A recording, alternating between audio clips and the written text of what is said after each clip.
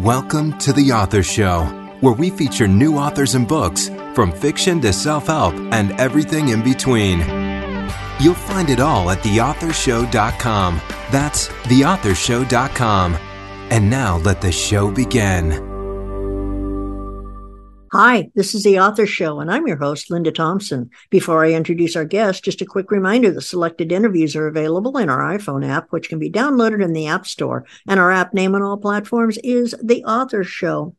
Our book, Bone Necklace, is an exquisite, meticulously researched, culturally and historically authentic, and flat-out heart-wrenching book. That's what's being said about Bone Necklace, the debut historical fiction book by our guest, Julia Sullivan. If you are a fan of Native American history, you won't want to miss any of this interview. Julia, welcome to The Author Show. Thank you, Linda. I'm glad to be here. Julia, will you please give us a quick overview of Bone Necklace? Bone Necklace is inspired by a true story of a small band of Native Americans who held off 4 converging armies so their families could escape to Canada.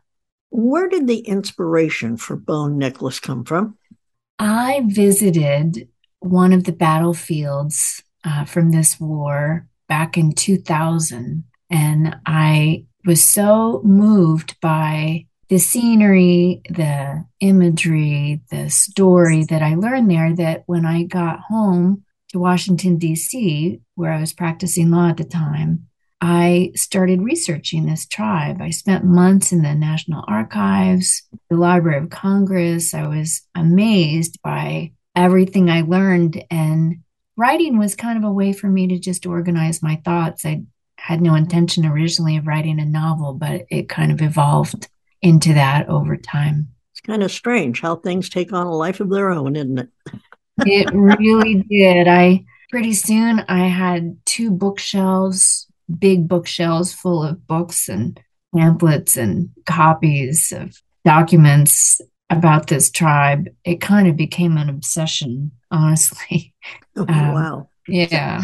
Have you always been a fan of Native American history? No, this story just really took me, and it owned me for about 20 years while I worked on this novel, sort of on and off. I can't really explain why this story became such an obsession for me, other than to say that I really connected with that place, with that battlefield on the Big Hole River. And I just became fascinated by the story, and everything I learned just drew me in a little bit deeper and a little bit deeper. And pretty soon I just had to write this book to sort of get it out of my system almost.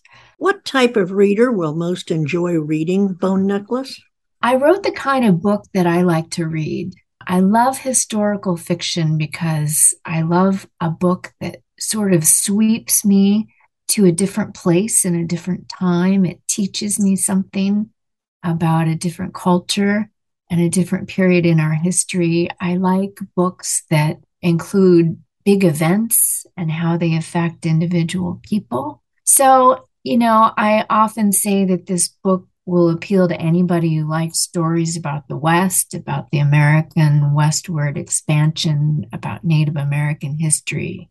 But I have learned that most of my readers are people who take a particular interest in social justice issues. And I was told by my publisher that most of the audience for a book like this would be sort of middle-aged men. And actually, most of my audience is young women, which is interesting. So I don't know. It's I hope a variety of different readers will enjoy it. Absolutely. Well, I read somewhere that it took you nearly 20 years to finish your book. Was this because of research, or did life just get in the way? Yes. Both? It's also because I had never written fiction before. And I'm a lawyer, so I write, all day, every day. And I thought I knew how to write, but it's embarrassing to say now, but I didn't appreciate how different fiction was from more technical writing, which is what I'd always done. So I wound up having to take classes and go to conferences and really study how to write fiction, and that really slowed down the process for me. It was a great journey. I've never enjoyed a project as much as I enjoyed this one. Well, how much of Bone Necklace is fact and how much is fiction? That's a great question, Linda. Whenever I read historical fiction, I want to know what bits were true and what bits were not. And so I included a fairly lengthy author's note at the end of Bone Necklace, which tells the reader what was true and where I invented. The historical events depicted in the novel, meaning the war, what started the war, the specific battles, how they came out, what happened at the end, all of that is historical. The thing that I fictionalized was if you tell the story in a historically accurate way, there are just too many characters and there are too many people to keep track of, too many names to remember. Okay. And too many, there were 3 major battles, but there were a number of smaller skirmishes. So I really wanted to simplify the story. That's why I fictionalized it, really. Okay. Your central characters are Jack Peniel, the drunken son of the local sheriff, and Running Bird, a Nez Perce warrior. What is their connection? Well, it's kind of a spoiler alert, but Jack and Running Bird had the same mother. Which Jack doesn't fully realize at the beginning of the story. So that's a little bit of a spoiler, but I also wanted to tell a balanced story. So I didn't want to tell it entirely from the Nez Perce perspective or entirely from the Army perspective. And Jack is sort of a character who is a militiaman. So he's not regular Army and he's half Nez Perce. So I felt like he could add some balance to the storytelling. Well, how does your title, Bone Necklace, fit into your story? One of the themes of the story is how we can find beauty in tragedy. And there is an actual bone necklace. It's a, piece of bone pulled from a carrion pile, something ugly that Jack, who's an artist, turns into something beautiful. And it's the necklace that gets passed down through generations. So it was really intended to sort of reflect that theme. It's also the name of one of the characters in the book. Well, did any of the Nez Perce peoples return to the U.S. after fleeing to Canada? They did. There were nearly 300 who were granted political asylum in Canada. And some of them eventually chose to return to the U.S. to live with their relatives on the reservation, either in Idaho, Washington State, or Oklahoma. So, yeah, some of them did come back, but many of them lived in Canada for the rest of their lives, and there's still a Nez Perce diaspora in Canada. Did you have the opportunity to speak with any of the descendants on either side of this war? I made a particular effort to reach out to members of the Nez Perce tribe to make sure that I portrayed them in a culturally authentic way.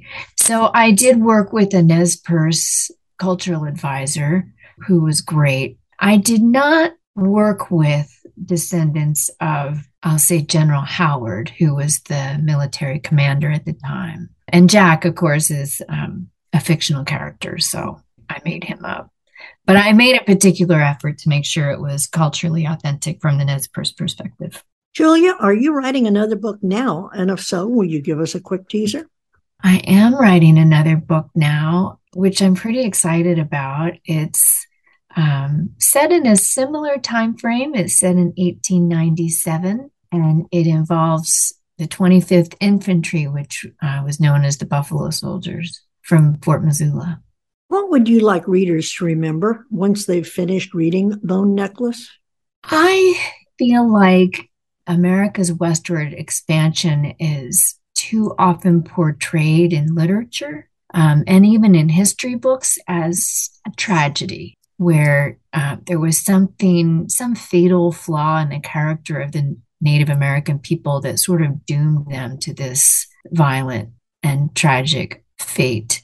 And I deeply dispute that characterization. I think it tries to place the blame for what happened on the victim, the indigenous peoples. And Bone Necklace is my effort to confront that lie, to illustrate that white people and Native American people could have lived in peace. Boy, I concur with that 100%. Nothing irritates me more than when I hear about immigration, and we don't want any immigrants, when the white people came in and destroyed so many of the native peoples, and that needs to be brought to the forefront. So, Julia, will you please read a short excerpt from Bone Necklace for our listeners? Sure, I'd be happy to. I'm going to read you the beginning of the book from chapter 1. At the sound of Chocolate Bar's deep-throated growl, Jack scrambled to his feet and grabbed the Hawken rifle leaning against a scrubby white bark pine. He found the dog crouched at the foot of a massive basaltic boulder, baring his teeth at a buff-colored mountain lion.